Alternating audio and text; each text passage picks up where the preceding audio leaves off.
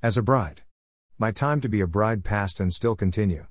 Wearing a white dress is just the beginning of a beautiful marriage with my beloved husband. In that time of my life I have understood what Paul said in one of his epistles about being the bride of Christ.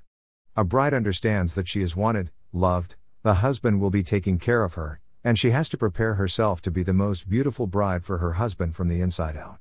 You don't see anything else than your husband in being perfect for him. Any bride is doing intense preparations for marriage day and sets her mind, heart and life to share it with her husband till death. The same is in relationships with Christ.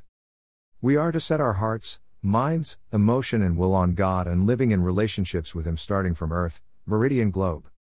Stay blessed.